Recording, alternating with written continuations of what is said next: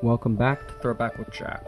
Today, October 29th, in 1618, English adventurer, writer, and courtier Sir Walter Raleigh was beheaded for allegedly conspiring against King James I of England. Let's examine this. Being in the Tower of London was not unknown to Sir Walter Raleigh. In 1592, he secretly married his lover, Elizabeth Bess Throckmorton. Fine, who cares? However, this is 16th century England. Bess was a lady-in-waiting to Queen Elizabeth I. So you see, Bess was already pregnant, and a young noble who was sent to the royal household was expected to listen to the monarch in any capacity, especially as it relates to marriage with other influential nobles. As a result, Elizabeth was justified in her decision to imprison both Bess and Sir Walter Raleigh. They were imprisoned in the Tower of London because the Tower of London was had better conditions, so nobles, by virtue of being nobles, got that extra bit of luxury, despite it, even though it's prison.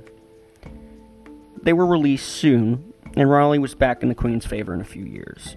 As a reward, he was given the royal charter to explore the New World. And he actually was one of the first people to discover the colony known as Virginia, and he named it after Queen Elizabeth because, she was a virgin. However, despite the disaster of the colonies, Virginia being ignored, we're talking about Roanoke, Raleigh was not discouraged, and his backers were not discouraged either from believing that great riches were in the New World. Raleigh actually became convinced that the City of Gold, El Dorado, was in South America, making a trip in 1595 and writing an account of this faraway land that may have stretched the truth. He called it a paradise rich for the taking with gold on the ground where it could easily be taken. Predictably, this propaganda led to another trip to Guyana. That didn't work. However, with the death of Elizabeth, James VI of Scotland became James I of England. And that's not good, because Raleigh's standing in the royal court fell significantly.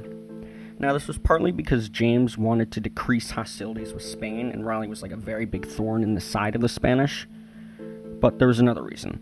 The real crisis was the main plot, which falsely implicated Raleigh in attempting to replace James I with his cousin, Lady Arabella Stuart.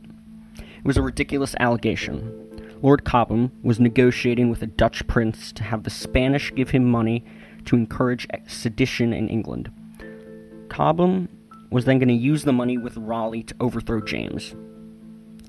And the claims were based entirely on Cobham's word, and there was no evidence that Walter Raleigh was involved.